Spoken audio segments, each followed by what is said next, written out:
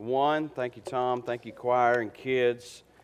And that should really be our prayer, if God would just awaken the wonder of who He is in our hearts, we would have revival.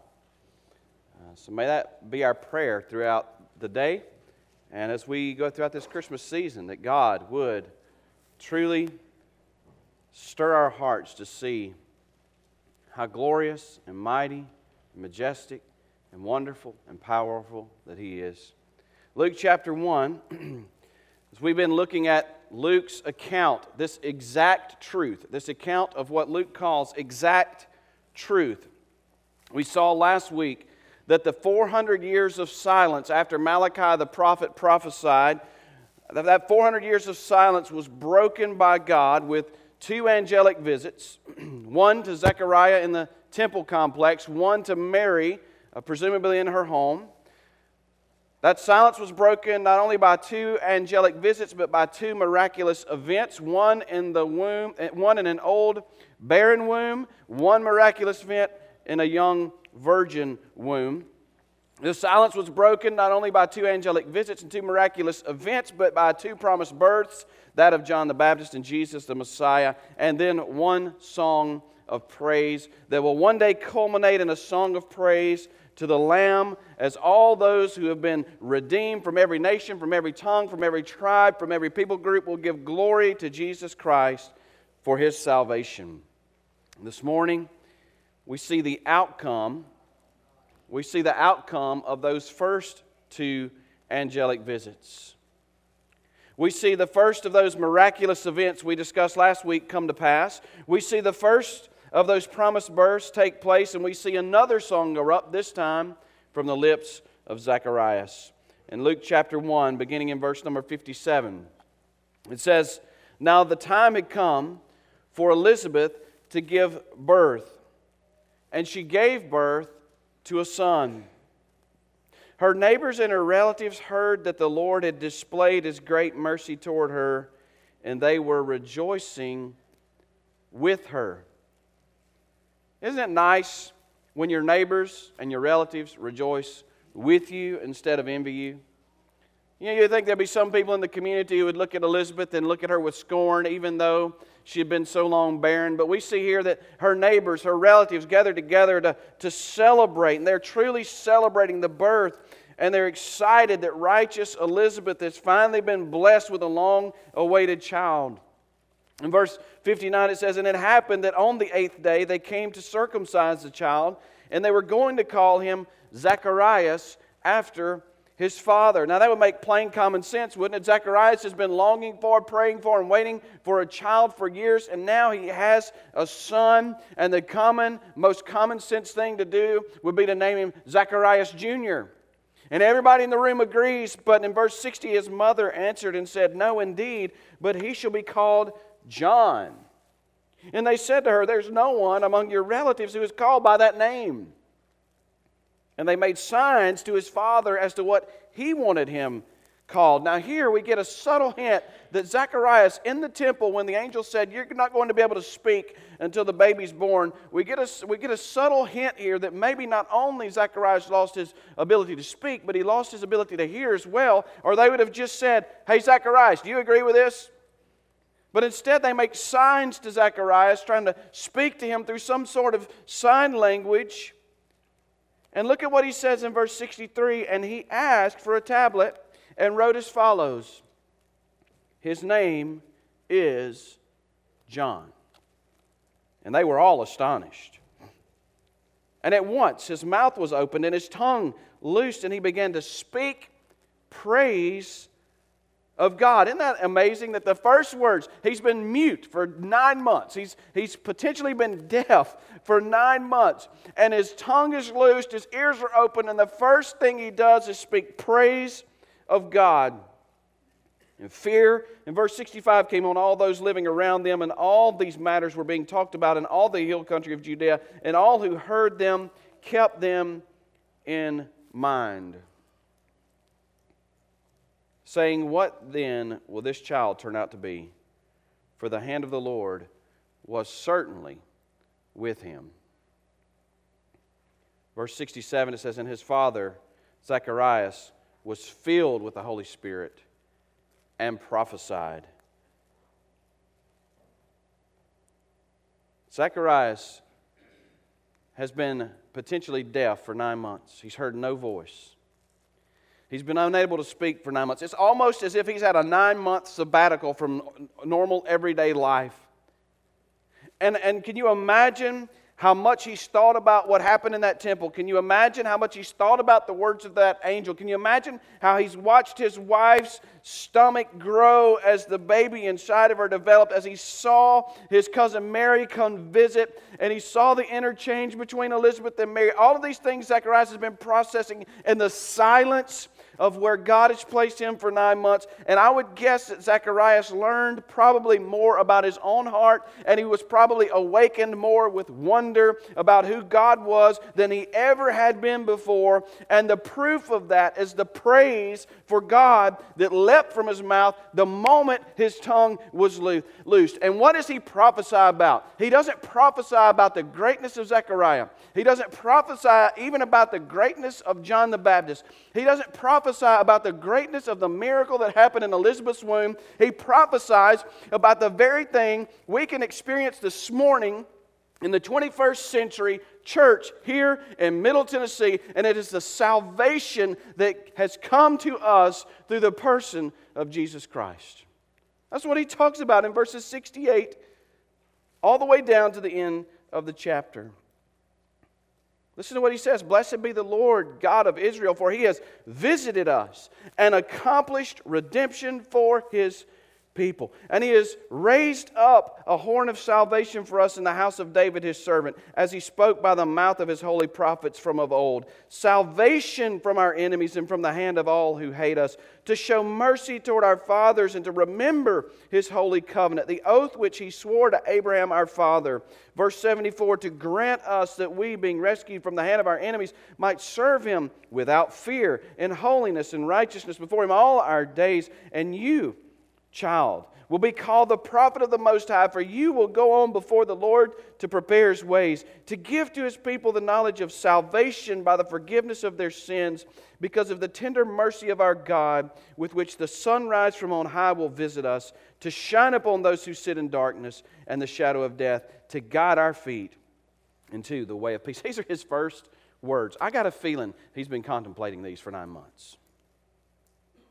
I think he's been thinking about this for 9 months. And when his tongue is loosed, it just pours out of him. 5 insights into salvation from Zacharias. Listen to how he describes salvation. First of all, he describes it as a powerful salvation. A powerful salvation. In verse 68, it says, "Blessed be the Lord God of Israel, Yahweh God of Israel, for he has visited us and accomplished redemption for his people." He has accomplished redemption for his people. The Lord God, Yahweh God of Israel, has accomplished redemption, redeeming us from death, redeeming us from hell, redeeming us from the grave, redeeming us from the slavery of our sin and of Satan. And he has come and accomplished this. This salvation is not something that can be accomplished by Jews carrying out the ceremonial law. That's why I don't understand why people get so excited about the thought that supposedly they may begin sacrificing again in Jerusalem. This is an exciting thing because Jesus' sacrifice was not enough. They need something. No, they will never accomplish salvation through sacrificial sacrifices, ceremonial law. They will never accomplish salvation by law keeping. We won't accomplish salvation by our greatest efforts. Listen, on the greatest day of the greatest week of the greatest month of the greatest year of our life, if we could multiply that times 1,000,000, we would never, ever, ever accomplish salvation. God must accomplish it for us. That's how helpless, that's how hopeless, that's how sinful we are. God must accomplish our salvation for us. And how does he do that? By visiting us. Verse 68, "Blessed be the Lord God of Israel, for he has visited us and accomplished redemption for his people." You see, every other religion on planet Earth, whether it's Buddhism, whether it's Islam, Whether it's, you just fill in the blank, Mormonism, Jehovah's False Witnessism, fill in the blank with any kind of religion you can come up with, and they all have one common theme. They all have a list of do's and don'ts, rules and regulations, things to accomplish in an effort to climb the mountain towards heaven to God. In the words of Oprah Winfrey, all roads lead to heaven. It doesn't really matter what you believe or which one you believe, and really all of them are the same. All of them give us rules and regulations and do's and don'ts to try to climb the mountain to eternal life with God with no hope, with no peace, with no assurance except for Christianity, because God did not give us a list of rules and regulations, a list of do's and don'ts to climb the mountain to be good enough to get to Him. He came down off of the mountain and He entered into life as a human being in a manger in Bethlehem, and He lived the life that God requires of us for us in our place. And He died the death that our sin deserves on the cross in our place. And He was buried dead in our place. And He rose from the grave triumphant, victorious in our place. And He stands in our place now, interceding for us before the Father. He accomplished all of this. And there's no room for boasting. It says, "Blessed be the Lord God of Israel, for He has visited us and He accomplished redemption for His people." In verse 69, "And He's raised up a horn of salvation for us in the house of David, His servant." A horn of salvation for us. A horn is used in the Bible to symbolize strength. A horn is used in the Bible to symbolize power. God has visited us. And He, the Lord God of Israel, has accomplished salvation for us. And He has raised up a horn of salvation, strong and powerful for us. This is a powerful salvation. That's why Romans 1:16 says, "I am not ashamed of the gospel, for it is the power of God for salvation." It is not a power of God, it is the power of God for salvation to everyone who believes, to the Jew first and also to the Greek. We have a powerful, powerful salvation. Zechariah not only points us to a powerful salvation, but a promised salvation. In verses 70 to 73, he says, "As He spoke by the mouth of His holy prophets from of old." Salvation from our enemies and from the hand of all who hate us, to show mercy toward our fathers and to remember His holy covenant, the oath which He swore to Abraham our father. This is a promised salvation, and it has been promised by God from the beginning. The gospel of Jesus Christ is not plan B. It is not as if God were sitting in heaven and He said, "Boy, I'm putting my bets on Adam and Eve."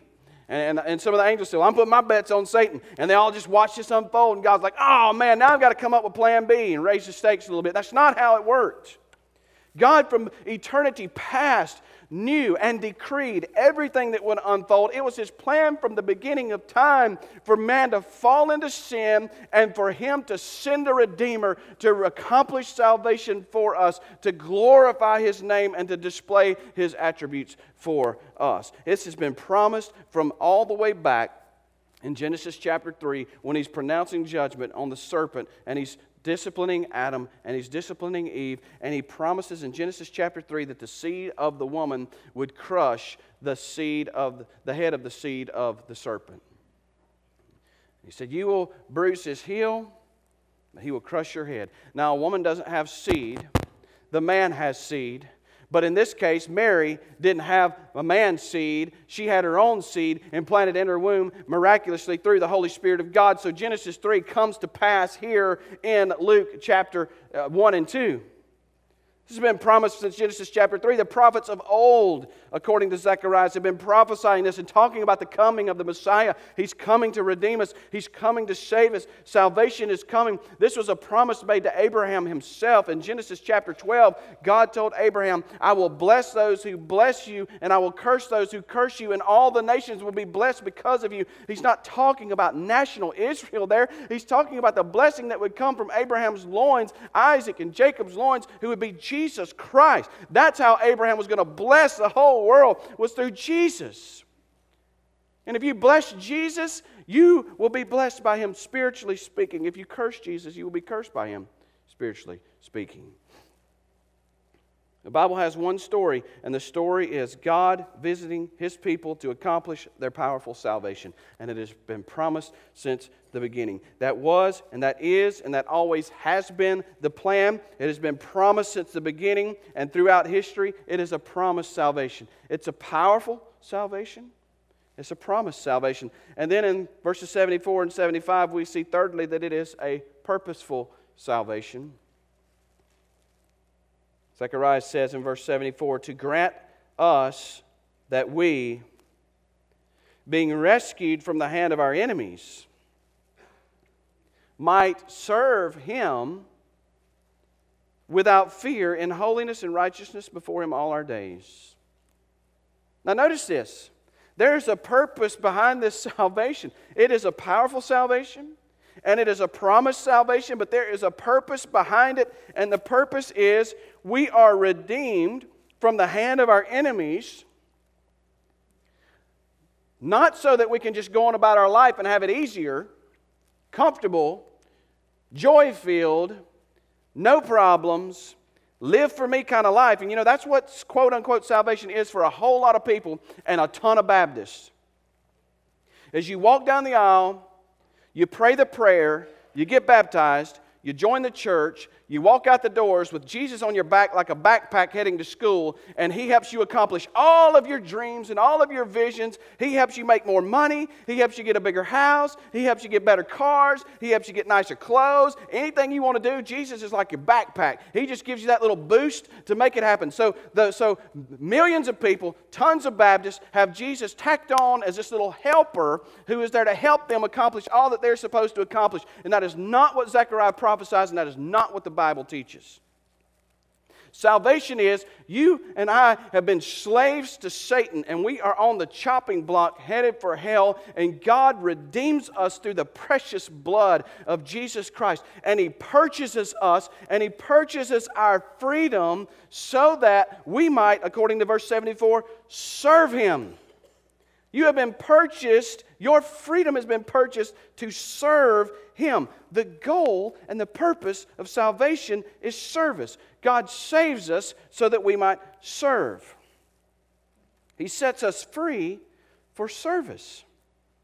This is what 1 Peter chapter 2 and verse 16 says. It says, act as free men, and do not use your freedom as a covering for evil. And let me just say, some of you may not be as up on all of the trends in Christendom, but there's a trend in Christendom that says today, I'm a believer, I'm a Christian, and therefore, I have a whole lot of freedom in Christ to do things that will bring shame on the name of Jesus. There's some gray areas that I can hang out in because I'm free. And it doesn't really matter how it affects people around me. It doesn't really matter how it affects my witness. It doesn't matter how it makes people think of me because I'm free in Jesus. And I think that is an absolute perversion of what freedom is talking about in the Scriptures, because here it says, do not use your freedom as a covering for evil, but use it as bond slaves of God. Hear me very carefully. We are free, not free, to play fast and loose with our holiness.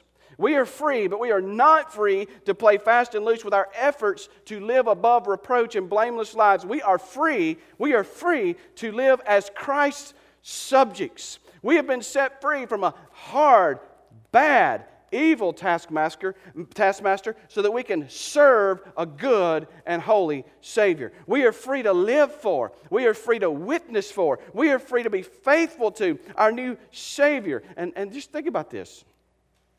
We love the fact that we are free in this country.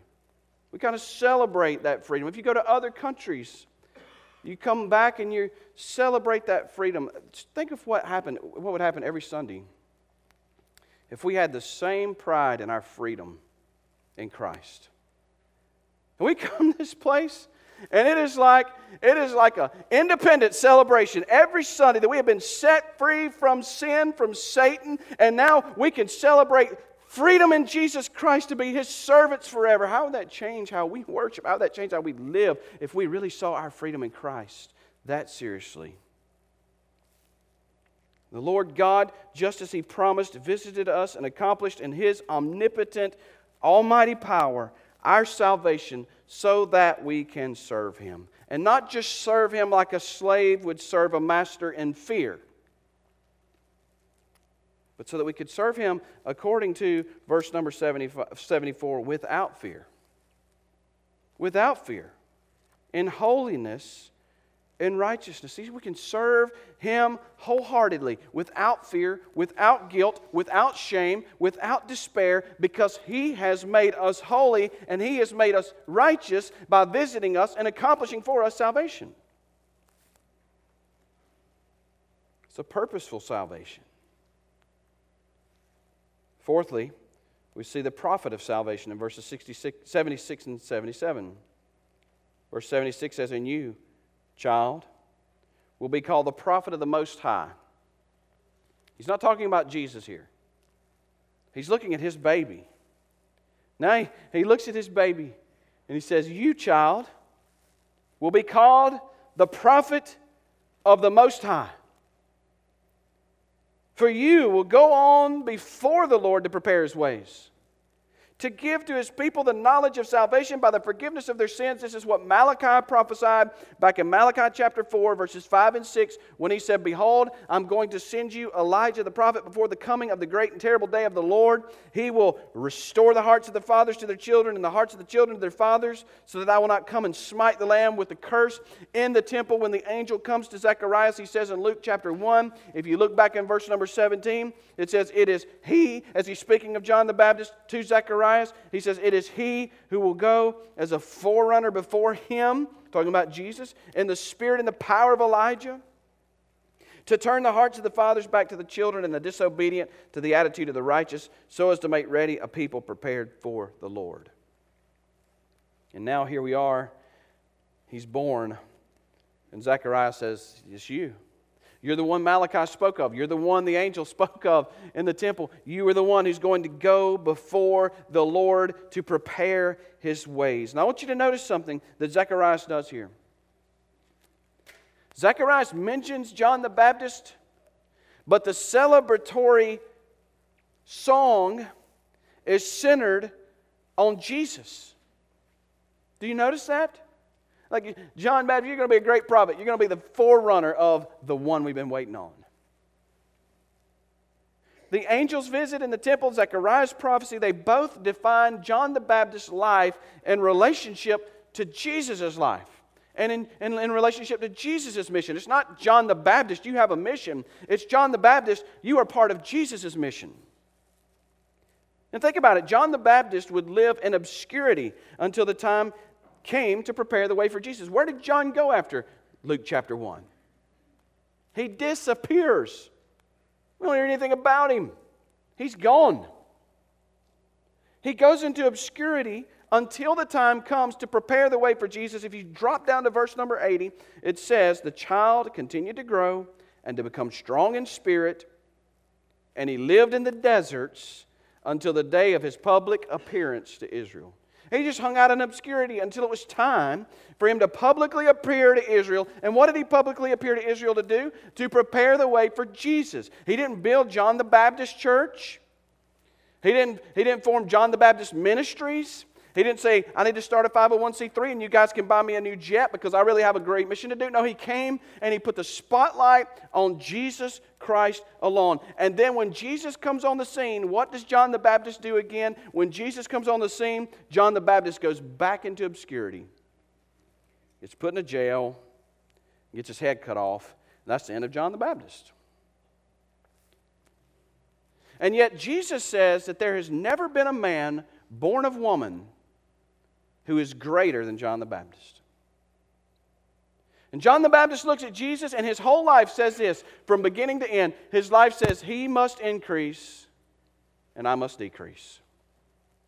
You see, the prophet of salvation is John the Baptist, but that prophet's whole life is framed within the framework of who Jesus Christ was. And some of you might need to hear this morning, that lasting meaning, please hear me when I say that lasting meaning is not found when you get promotions at your job and you get raises at your job, because if it was, you would finally get content with your promotions and you would finally get content with your raises.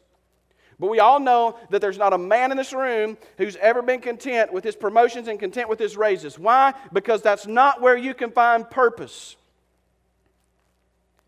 You find purpose when you define your life the way Zacharias defined John the Baptist's life, and that is in light of who Jesus is, and it's in light of Jesus' mission on earth. Some of you are having marriage problems right now. You got the empty nest syndrome. You can't get together, and it's because you are looking for purpose in whatever reality TV show's coming on. You're looking for purpose in whatever sport you're chasing down. You're looking for purpose and storing up more money in your 401k, and your whole marriage could be completely restored if you would see that your purpose as a couple is to magnify, glorify, and join Jesus Christ on His mission. All of a sudden you're working together. All of a sudden you have unified purpose. All of a sudden everything comes together because lasting meaning in our lives, lasting meaning in our marriages, lasting meaning in our families, lasting meaning in our church is only found when we define our lives, our marriages, our families, our church in relation to what we can do and should do for the Lord Jesus Christ. If the greatest man ever born of woman had his whole life framed around Jesus, then we need to frame ours that way too. We need to be satisfied with obscurity in the world as long as it brings Jesus to the forefront. We need to be satisfied with personal decrease as long as Jesus gets increase. It's about Jesus. And I could go on a rant here. Because we can get really caught up in marketing and promoting ourselves, our church, our ministries. And listen, if we're not marketing and promoting Jesus, we're idolaters. We're idolaters. This should be about Jesus. Jesus. That's the purpose of salvation. It's Jesus. This is a powerful salvation.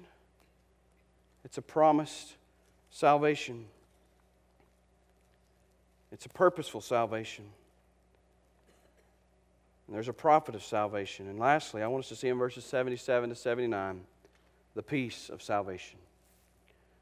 Verse 77 says to give to His people the knowledge of salvation by the forgiveness of their sins.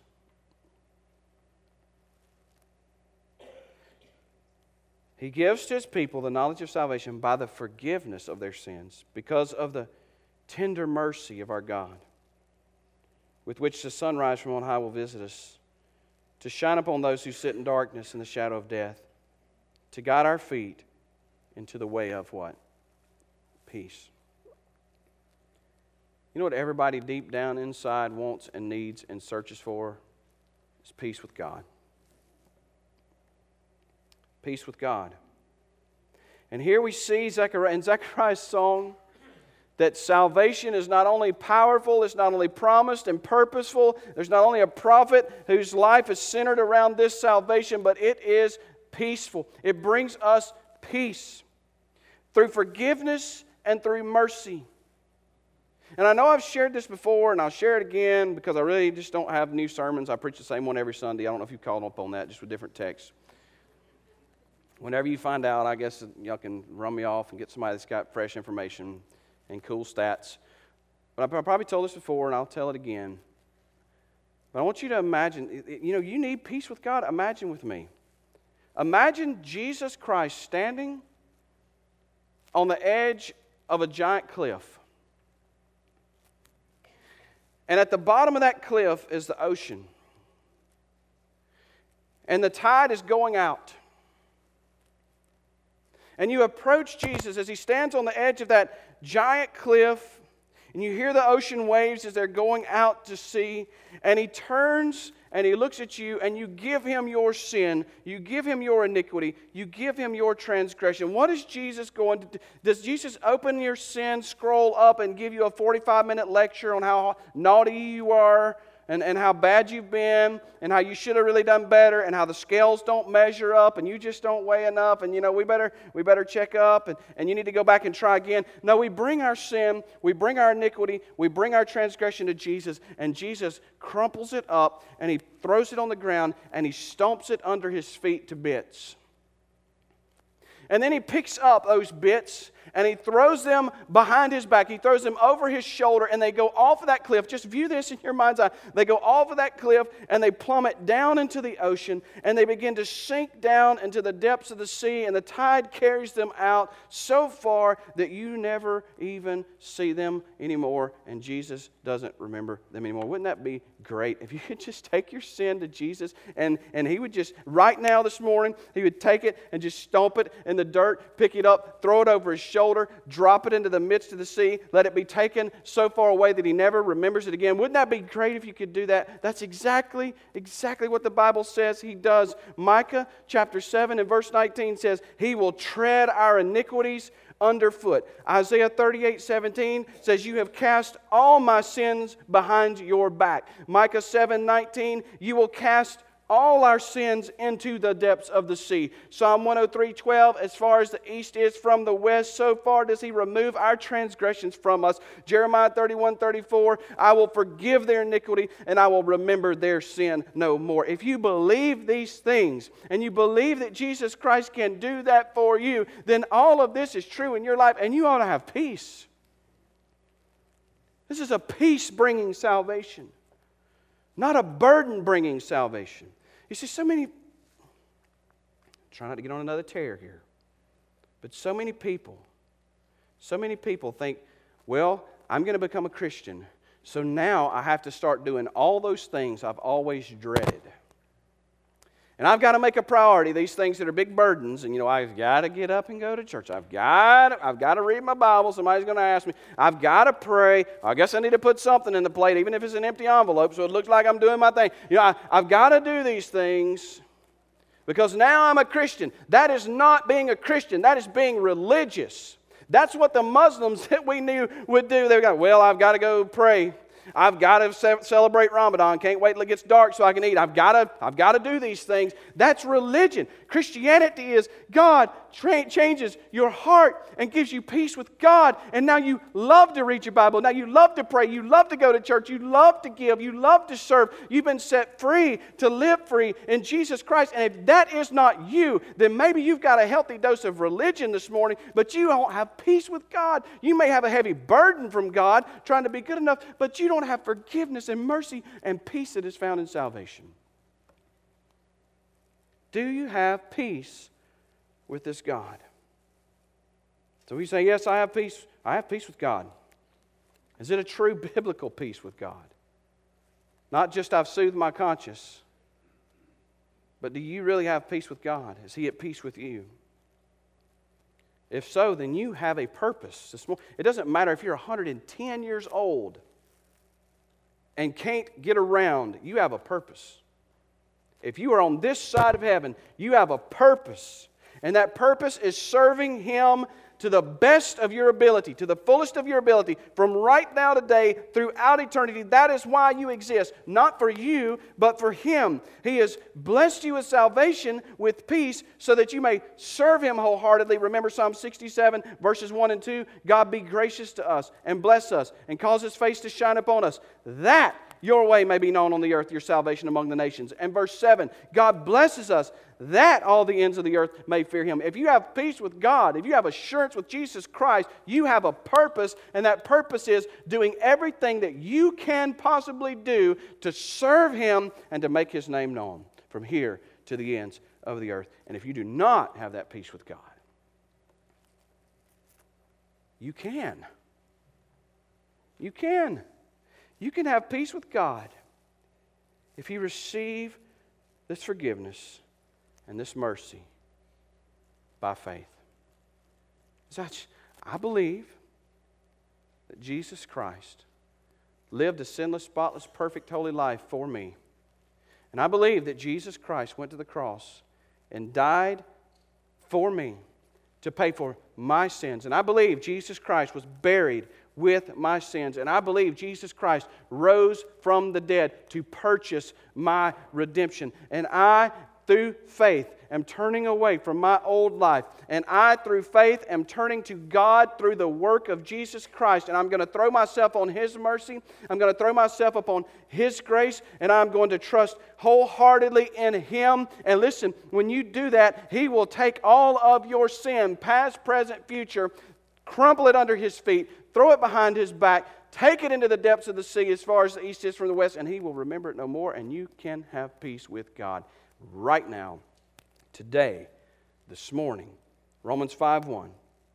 Therefore, having been justified by faith, we have peace with God through our Lord Jesus Christ. Do you have that peace? If not, we want to invite you to respond this morning, and we'll be glad to pray with you, talk with you, and point you to Jesus. Father, we thank you for your love. We thank you for your mercy and your grace. We thank you for the folks that are here and for the message of Zacharias, his prophecy of salvation and the wonders of salvation. We thank you for that. We pray that you would drive it into our hearts, speak it into our hearts, help us to hear your voice and to respond to your still small voice and to your conviction as you lead us to respond. May we not leave here without doing whatever it is you might call us to do, whether it's committing ourselves to deeper, more richer, fuller, consistent service, or whether it's coming to know you and finding peace with you through salvation. We pray that whatever it is we would do as you lead us. In Jesus' name we pray.